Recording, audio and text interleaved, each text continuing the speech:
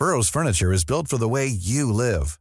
From ensuring easy assembly and disassembly to honoring highly requested new colors for their award-winning seating, they always have their customers in mind. Their modular seating is made out of durable materials to last and grow with you.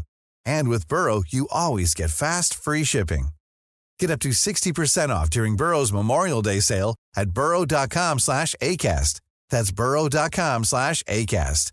burrow.com/ACAST. When you're ready to pop the question, the last thing you want to do is second-guess the ring. At BlueNile.com, you can design a one-of-a-kind ring with the ease and convenience of shopping online. Choose your diamond and setting. When you find the one, you'll get it delivered right to your door. Go to BlueNile.com and use promo code LISTEN to get $50 off your purchase of $500 or more. That's code LISTEN at BlueNile.com for $50 off your purchase. BlueNile.com, code LISTEN.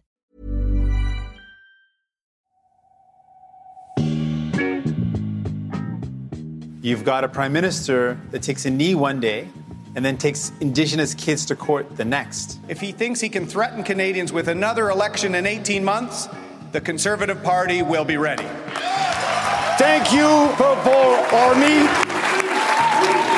What I didn't realize at the time is that I was breaking a glass ceiling that was going to fall on my head. Qu'est-ce que c'était cette histoire? Pourquoi avoir interrompu mon barbecue? You are sending us back to work with a clear mandate to get Canada through this pandemic and to the brighter days ahead. Hey, it's Fatma Sayed, and this is The Backbench, a podcast about Canadian politics and the willful misunderstandings this confederation was built on.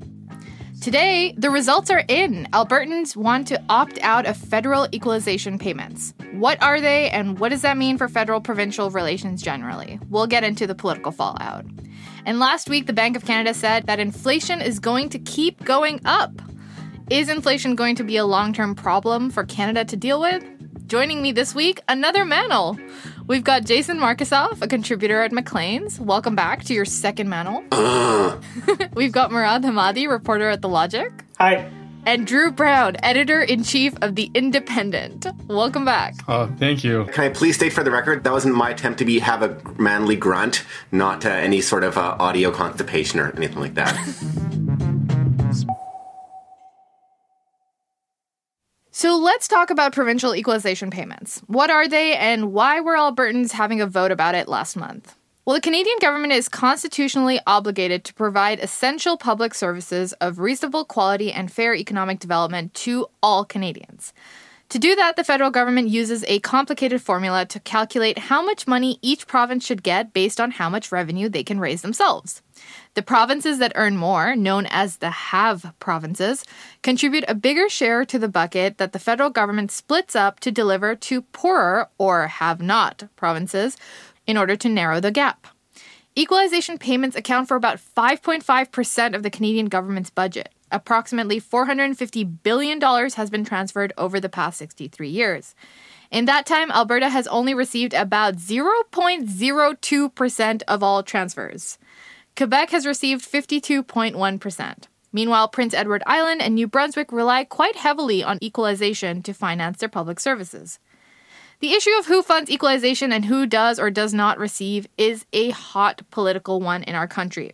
It boils down to fairness and equality in the Confederation, and that's why we're talking about it today. Last week, during its election, Alberta voted on whether it wanted to bow out of the federal equalization program. The question on the referendum read, should Section 36(2) of the Constitution Act of 1982, Parliament and the Government of Canada's commitment to the principle of making equalization payments be removed from the Constitution?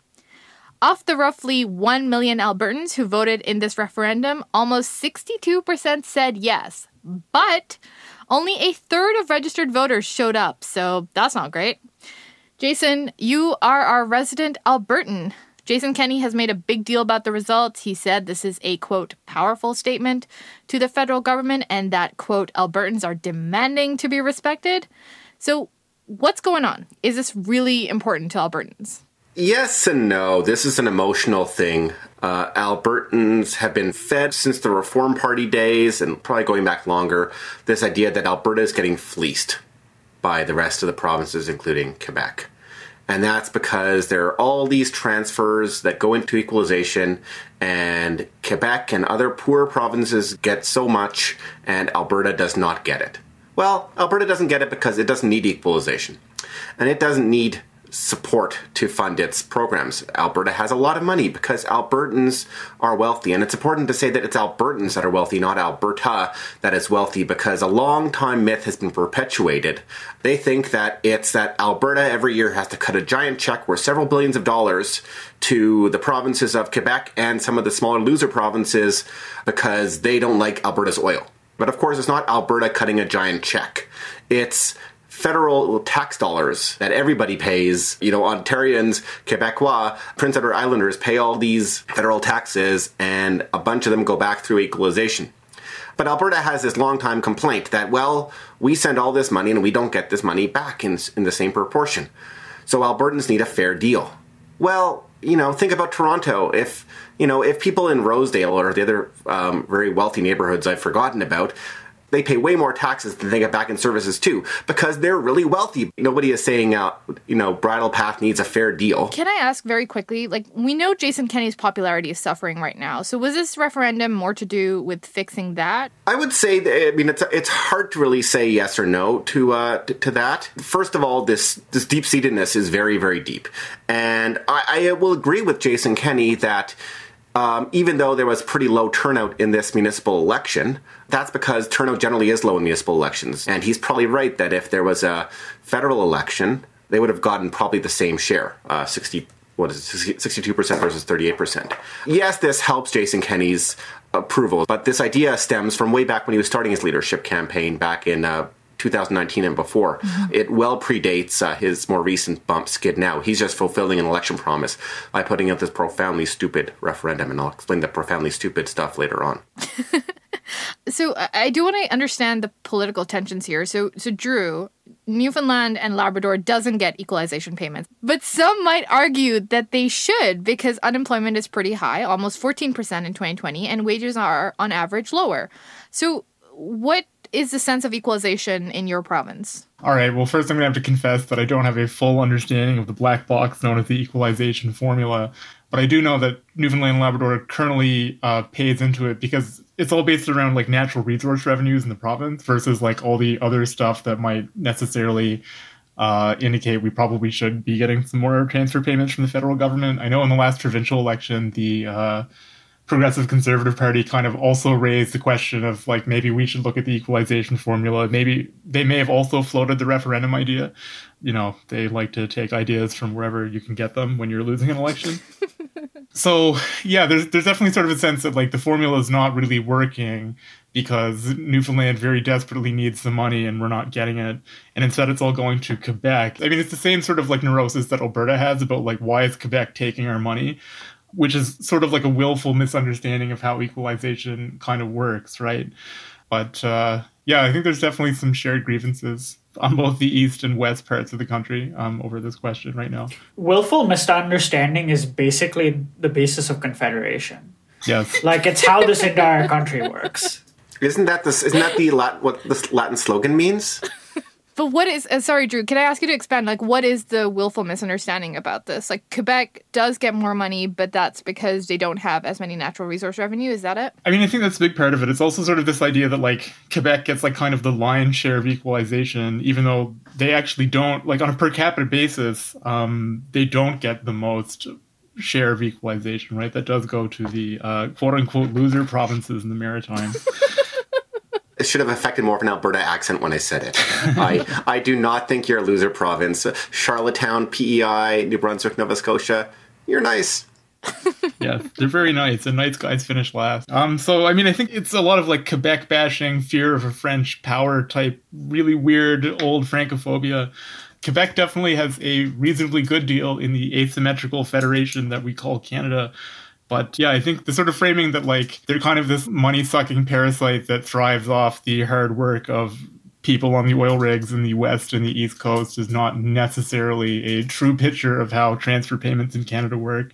And it's kind of more of a dog whistle thing for people who either don't understand how this works or who are willfully misunderstanding it, which I think is the case in Jason Kenney's Alberta. So, Murad, you're in Ottawa, where Prime Minister Trudeau has said that he's unimpressed with Jason Kenney right now. He said there's something that has always struck me as incredibly political about what Mr. Kenney has gone around stoking up concerns around equalization.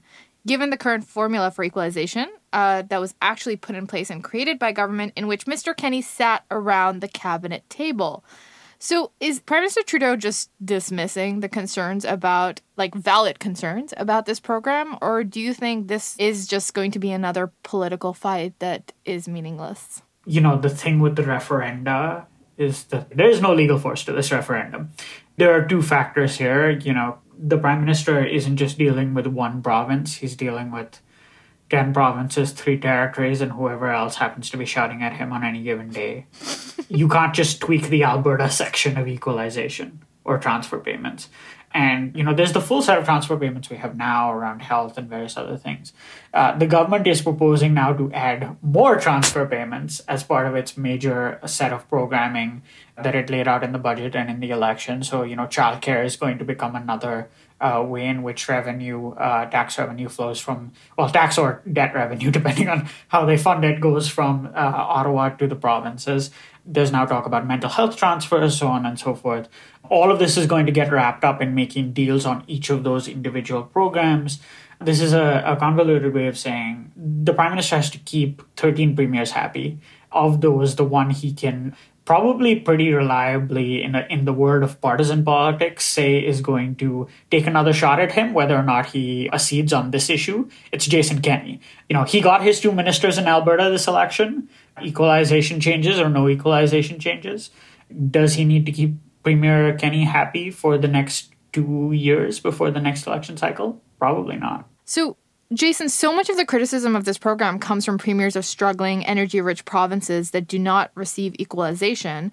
But do they actually impoverish Alberta? Is Alberta really hurting because it's not getting money from the government? Does equalization actually really screw the West to pay for the rest? A phrase that I read in a study. A very narrow look at it is, but that's kind of tantamount to saying that why do the rich pay more taxes? The question that was on the referendum, the question that Albertans said yes to, is actually tangential to what Alberta actually wants. The question was, do you want to eliminate equalization from the Constitution? Alberta doesn't want equalization out of the Constitution. They just want it more fair somehow to Alberta. Either we get more money or we get less, or Quebec has to, tap its heels and grovel to Alberta once, every quarter to get its money. But it was based on this weird false premise that by putting forward this referendum and having this constitutional amendment on the table, it will force Ottawa to go to the table and negotiate something with all the provinces. Justin Trudeau was very canny in the way he responded because he called Alberta on its bluff. Trudeau said, well, you know what? I don't think a lot of the provinces actually want to remove equalization from the Constitution. And guess what? That includes Alberta. So it's a goofy thing, and Jason Kenney thought he was going to have all this leverage, that this was going to force the federal government to the table. But it doesn't force much. So what kind of conversations do we need to have to figure this out, right? Because I'm thinking of other big policy tools we're talking about lately that also require the federal government to fairly balance economic growth and development of all provinces. I'm thinking about the carbon price. I'm thinking about federal health transfers, which was a major election issue. All political issues like equalization that will require the federal government to amend how much money each province gets based on some sort of standard or requirement that they come up with. So what kind of conversations do we need to have to figure out how to do this better? That is such a good question because you're right. There is an important conversation to be had about equalization.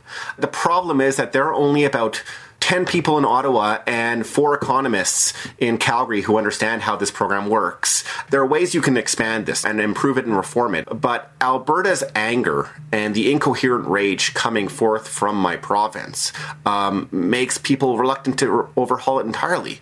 You should overhaul it. Trudeau is actually really daft in saying that this is the same formula the Conservatives put in, because that was put in almost a decade ago, and this is a very complex country, and the whole economics of the province and the federation has changed a lot in the last decade. So we do need a change. We shouldn't just be sitting on what Conservatives did 10 years ago.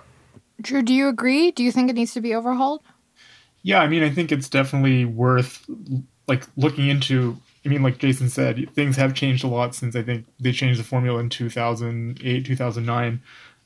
Like, you know, the fact, like, again, I mean, I do have a lot of sympathy for the fact that like Newfoundland and Labrador is paying into equalization, or at least not receiving the payments, does seem a little bit backwards considering the general state of the economy here. But like that part of it is also like, that's a political question, right? Like the federal government and the provinces can sit down and negotiate this without opening the constitutional side of the question, right? Like that's what doesn't make any sense really about this referendum, because what Jason Kenney apparently wants to do, which is, you know, like rejig the equalization formula to be more fair or whatever, is totally unconnected from the sort of like the constitutional principle that like equalization exists and is a good thing in principle, which is also the hardest part to change, because changing the Canadian Constitution is something that fundamental requires so much like heavy lifting and agreement between so many disagreeing provinces that every time we try to open the Constitution and make fundamental changes like this, it nearly like destroys the country, which is the main reason why people have generally like avoided this for the last 25 to 30 years. Yeah, I don't know. It is worth revisiting, and I think like that basic principle is sound, but the Alberta referendum, this whole like, it's a weird like political stunt that seems more about drumming up this sort of frothing, incoherent rage that alienates the rest of the country and is actually runs counter to what Jason Kenney is ostensibly trying to accomplish. It is a weird spectacle, and I think Graham Thompson put it best when he wrote in iPolitics the other day that politically speaking, you have to think that Jason Kenney is spinning in his shallow grave, because that's kind of what it looks like. It doesn't make any fucking sense. Murad, jump in here. Like, what does Ottawa need to do? I mean, I can only think of one big meeting between provinces and federal government, and that was in 2015 when they came together to talk about the carbon price. And we all know how that ended up. So is there a future where you see this constructive conversation happening? My answer just be Drew Brown's deep sigh from a couple of minutes ago. So 2 points I'd like to make here. One, I think, and I've said this before, we fundamentally overrate the utility of having everyone come around a large table and bash issues out. You know, there are First Minister's meetings involving all of the premiers and the Prime Minister. Justin Trudeau was very keen on them at the beginning of his time in office. And, you know, the pandemic is a weird situation because they did a ton of those, but they were like very pandemic response focused, as opposed to the sort of annual or biannual gabfests that are more sort of traditional in Canadian history. How much did any of those accomplish? I mean, you have 13 premiers with specific local issues that they need to deal with. You know, if you get those people around the table, what's the guarantee that the conversation is about Alberta and equalization, as opposed to Premier Legault hijacking the conversation to talk about healthcare transfers, which is his sort of bone to pick with Ottawa du jour. Really what this is a whole bunch of specific programs and specific transfers. And those are all negotiated on different cycles. You know, the healthcare transfers are negotiated on a specific cycle. Childcare will now be negotiated on a specific cycle. Any new mental health transfer will be. Training is, you know, all of these are individual programs. And obviously they add up to this bigger issue, but we're not super good as a country, and frankly, like what country in 2021 is at dealing with these like fundamental questions of the structure of our government and the nature of our democracy and the way that our country works. Like the way we deal with problems in sort of 2021 is on a program by program basis in deep technical negotiations. It's how we're dealing with like tax issues. It's how we deal with all of this shit. If there are points to be made or points of taxation revenue to be won here and there, they're probably going to be won within individual program negotiations. I think if you get everyone around a table, what you have is a recipe for a shouting match, not a recipe for amending the Constitution. A point of order, Madam Speaker. What is your point of order, Jason? There are too many cabinet portfolios. Please eliminate 17 or so. Why 17? 17 is my random number. Actually, I haven't gone through it and looked at how many are not real ministries, but there are, a lot of them are not real ministries. There is a minister of tourism. There is a minister of official languages as a standalone. There is a minister of families. There is a minister of rural economic development. Sorry, Goody Hutchins. And these are not ministries. These individuals, these ministers are not heads of departments. There was only a handful of departments in Canada. There's defense. That's a full ministry. There's innovation science, the old industry. There's foreign affairs. There's finance. There's heritage. Up until, I think it was 2015, 2019, but those were just called Minister of State. Those were junior ministries, and explicitly junior ministries that are subordinate to somebody who actually runs a department, like the Minister of Industry. Like the official language is a minister who answers to the Ministry of Canadian Heritage, where official languages sits. Up until Trudeau came in, these were called Ministers of State or Secretaries of State, and they were clearly junior ministers. But what happened was when Trudeau assigned his first cabinet, and it was clear that a bunch of the jobs he gave to women were actually these junior ministries, ministers of state, they actually all got a promotion to full-fledged ministers. And now we completely obscure it to the point where you could not tell me if there is a real ministry of seniors or minister of families and infrastructure and communities or whatever. It's obscured. Like a lot of these guys, Randy Boissonnault, the Minister for Alberta, and Dan Vandal, the Minister for Manitoba, do not have ministries. They should not really be called full-fledged cabinet ministers. There's not a Department of Tourism. So therefore, we should not call these people ministers. Very legit gripe. Not a point of order, though. Madam Speaker, I have a point of order that is similar to Jason's point of order. What is your point of order, Murad? I wanted to note that Justin Trudeau has done a sneaky thing in his cabinet construction. So there are regional development agencies. These are federal entities that give out money to local businesses and community projects and the like in various parts of the country. There used to be 5 a decade ago. There are now 7. They're multiplying. In 2015, when the Liberals won office, they consolidated all of them under a single minister, Navdeep Bains, whose riding happens to be in the GTA, which is a place that doesn't need economic development, at least not the way that some of the other regions supposedly do. And it was supposed to be this great thing where they were going to cut down on the pork barrel projects, less funding for random overbuilt community centers just so that they could show they were doing something, more funding for actually helping communities develop their economies and help businesses export and scale up and do all of the wonderful things that our economy needs. This was a line that Liberals sold me solidly for 6 years. And in this cabinet, we went back to having one minister per economic development agency. They're all ministers now. So if Jason wants to, do his cutting, that's 7 right there. 10 more to go. Not a point of order, but boy, is this episode super nerdy, and I am here for it. Madam Speaker, I have a point of order. What is your point of order, Drew? I would actually like to disagree strongly with both previous speakers and think that they should actually expand cabinet. I think everybody who gets elected should have a cabinet post. I think it's only fair. I think we should hand them out like participation trophies. So, everybody gets to be included in the important deliberations that the cabinet makes, which are totally real and not just kind of a front place for whatever the PMO dictates that the cabinet will then represent to the rest of the country. Not a point of order, but say it with me, you guys. Bring back middle-class prosperity. Bring back middle-class prosperity.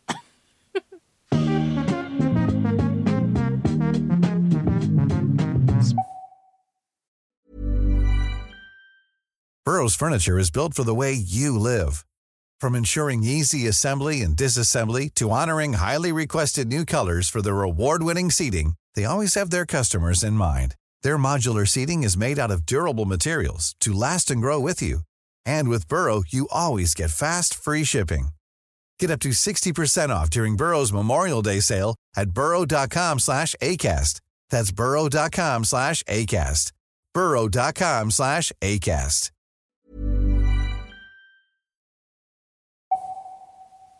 For the last several months, the Bank of Canada has told us that high inflation was something that we would see till the end of 2021. They repeatedly told us it was temporary. Transitory is the word they used. That it was caused by pandemic-related things like supply chain issues and labor market contractions.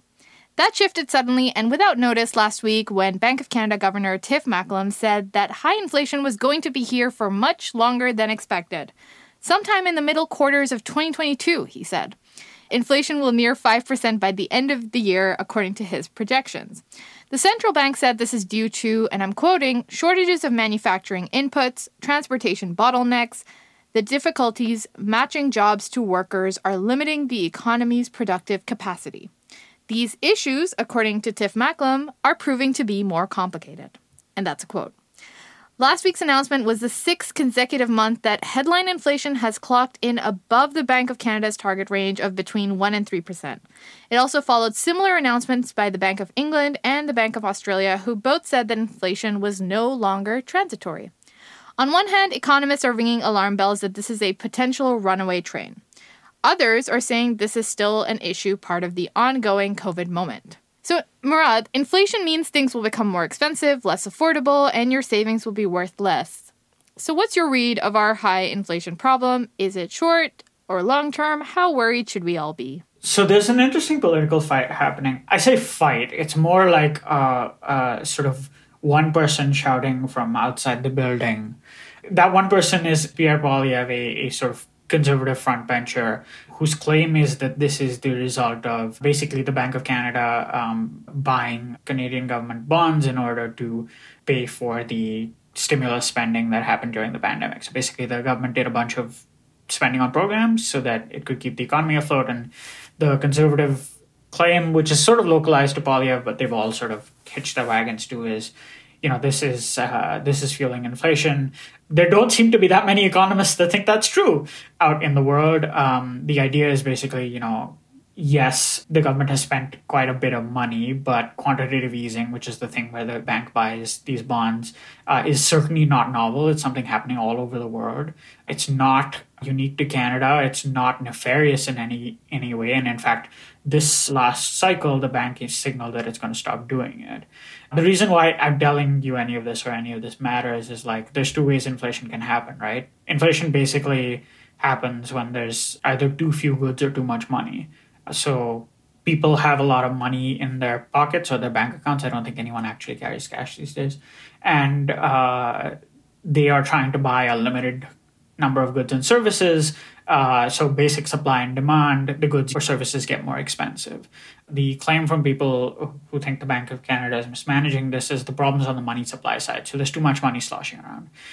What it looks like is actually the problem is probably on the supply side. So, you can't buy a fridge, washing machine, car right now in anything less than a few months because they're stuck in shipping containers at some port, or they're stuck on some ship across the ocean, or they're stuck in some port on the other side of the world.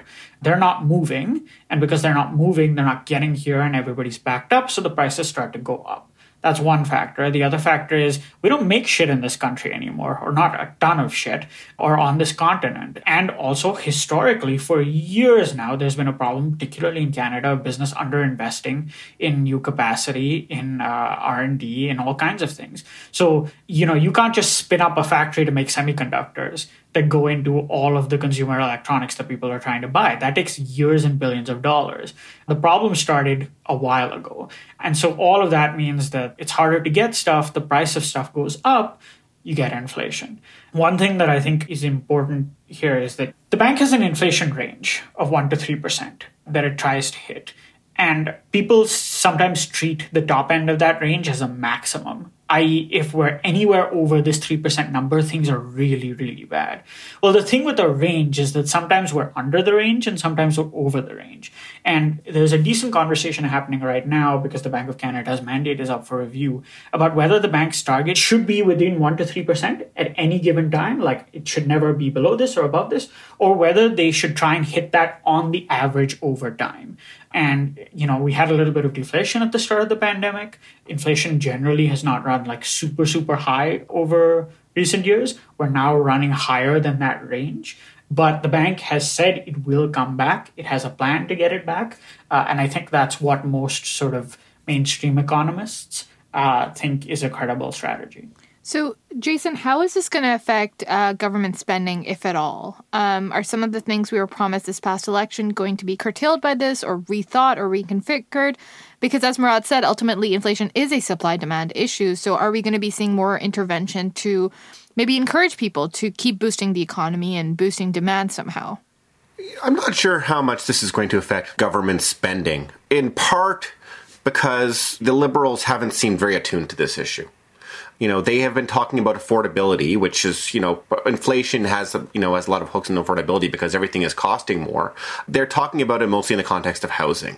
And if you look at the components of what is causing inflation, shelter, which is, of course, people's biggest cost, is a huge part of it.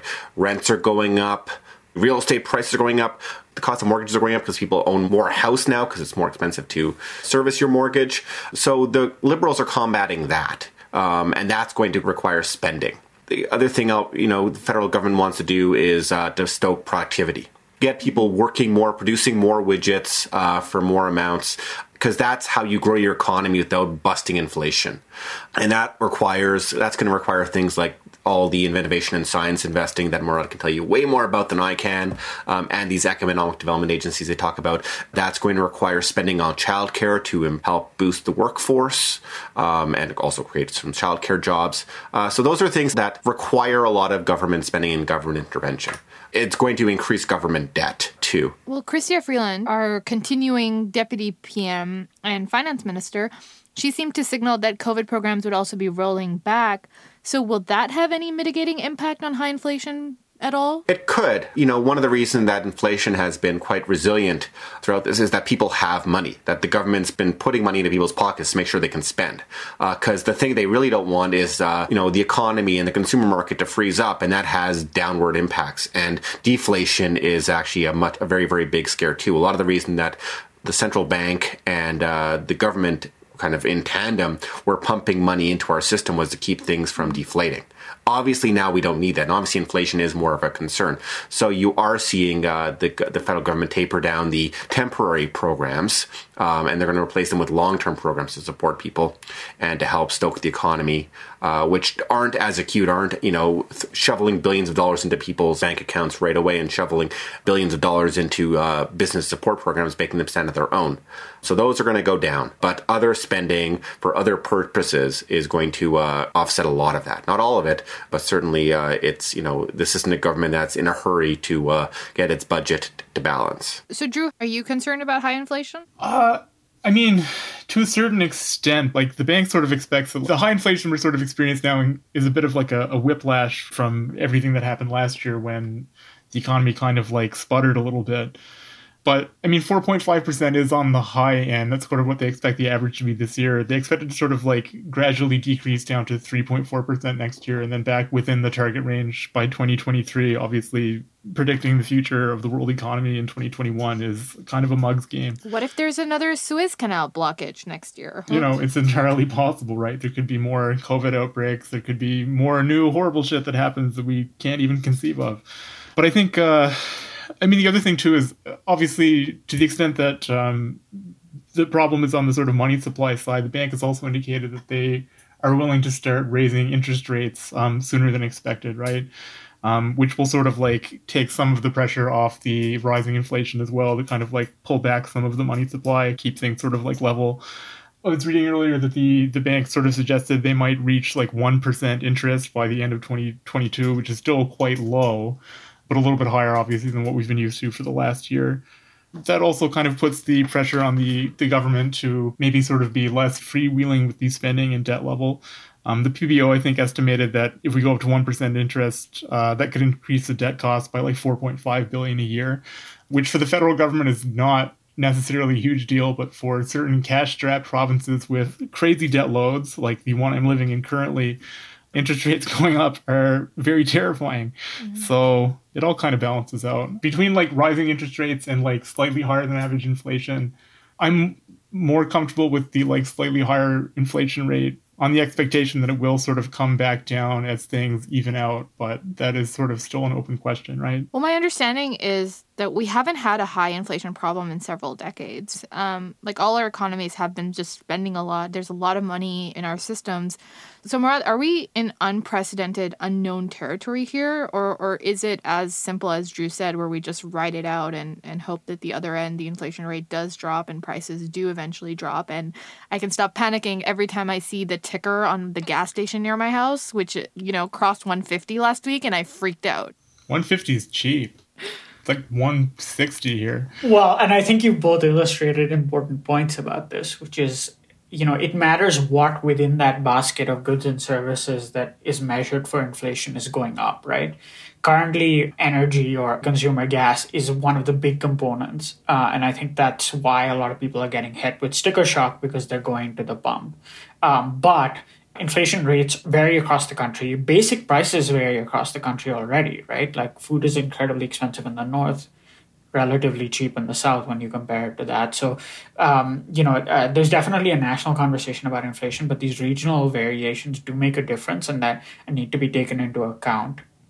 To your question about whether it's unprecedented, there's a lot about the way that monetary policy has shifted both before the pandemic and during the pandemic that is unprecedented. Like the relationship between interest rates and growth and the sort of length of the time at which interest rates have been this low is pretty novel. There's definitely a bunch of stuff that's kind of being worked out, but I think I wanted to point our listeners to this TikTok that a drag queen named Kanye produced, possibly for the Bank of Canada, which explains how the Bank of Canada thinks about inflation and how it basically pointing out that a lot of this is done in 2-year cycles. It's great. The tweet that you can watch it on, the account is online KYNE, and I would recommend watching it. It's very good. It sounds like we shouldn't be too worried, but just like the right level of worried, which I think we as a country are used to. But Murad, I do want to talk quickly about the bond buying. Earlier, you also brought up the point that the Bank of Canada is going to ease up on buying government bonds. Is that going to make a difference to our economy at all? And can you break that down for us? Probably not. The bank holds a lot of government debt now. The amount has increased significantly during the pandemic, and presumably they're going to sell quite a lot of that back into the market over time. Deputy Prime Minister did signal, as she was talking about sort of pulling back on some of the pandemic spending programs, that they are thinking a lot or focusing now on sort of restrained or efficient support.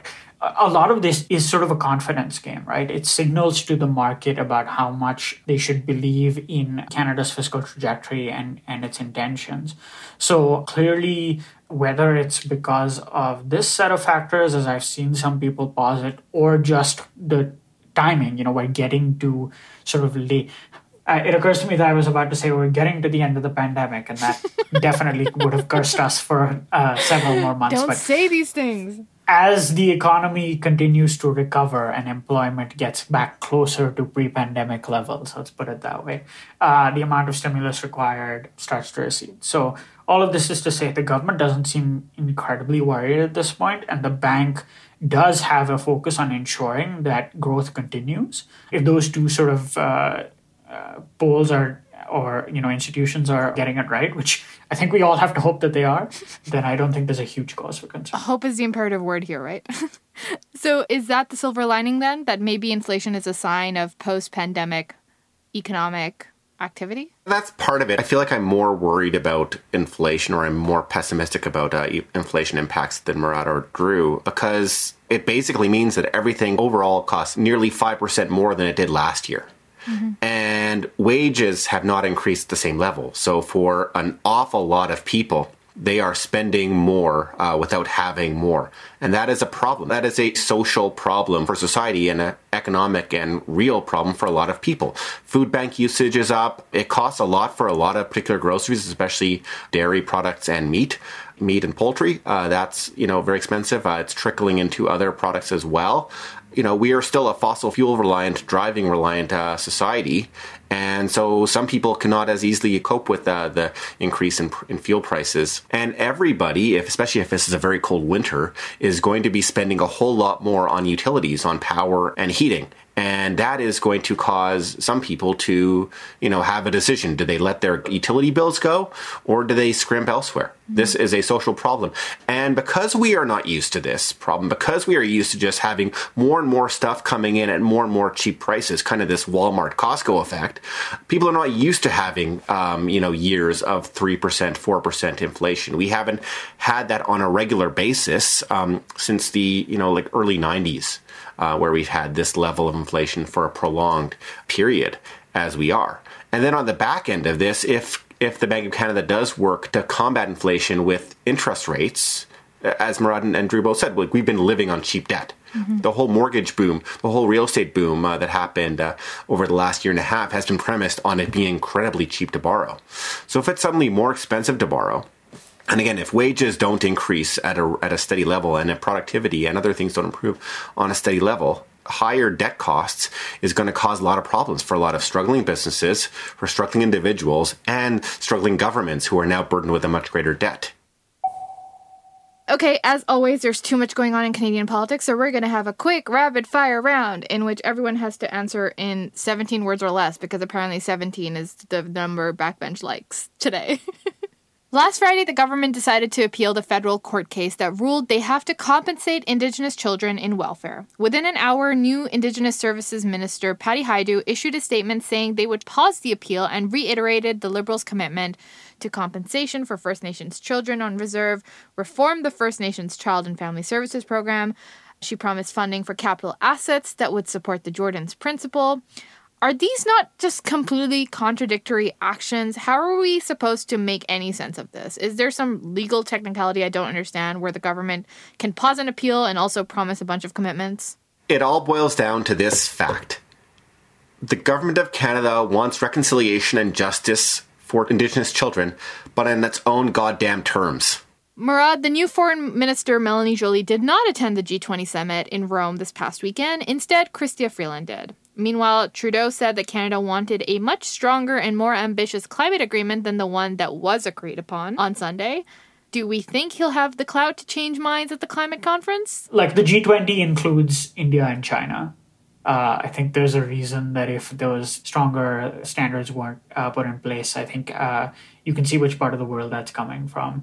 But I'm going to throw the plug in here, which is that my colleague Catherine McIntyre is at COP26 covering all of this and knows so much more about it than I do. And Drew, the Liberal caucus has been complaining about the lack of meetings since the election ended. It took 6 weeks to schedule one for November 8th. Many backbenchers report being unclear about what the F is going on. Meanwhile, there's potentially a deal in the making between the Liberals and the NDP that could allow the government to go 3 years without a non-confidence vote. What's your read? Is the Liberal government off to a great start? It's always rough when you call that election before everyone gets their pension, right? So I think they'll have a pleasant airing of grievances next week. If they manage to secure a deal where they don't have to go back into an election cycle until at least 3 years, I think everybody involved will be at least as reasonably happy as you're going to be. On that note, let's adjourn. That's the Backbench. We're back to our regular programming. We'll see you again in 2 weeks. We released an amazing bonus episode last week, our off week, where our backbenchers comment on what they thought of the front bench, aka the new federal cabinet. Please consider supporting us to listen to that, especially if you've been liking our work so far. We just need you to keep sending your questions, your concerns, your rants. Hit like wherever you listen to us. Our email is backbench@canadaland.com. We're also on Twitter at backbenchcast. I'm Fatma Sayed, and you can find me on Twitter at Fatma B. Sayed. You can read my work at The Narwhal. Where can people find you? Murad, where are you? I'm at thelogic.co and on Twitter at MURADHEM. Jason, where are you? McLeans.ca, but still mostly Alberta. And on Twitter far too often at Markusoff. And Drew, where can the good people find you? You can find me at theindependent.ca and on Twitter at Drewfoundland, which is like the name of the island, but with my name there also. This episode was produced by Tiffany Lamb with additional production by Tristan Kappa-Keone. Our managing editor is Kieran Outshorn. Theme music is by Nathan Burley. Thank you for listening. See you again soon.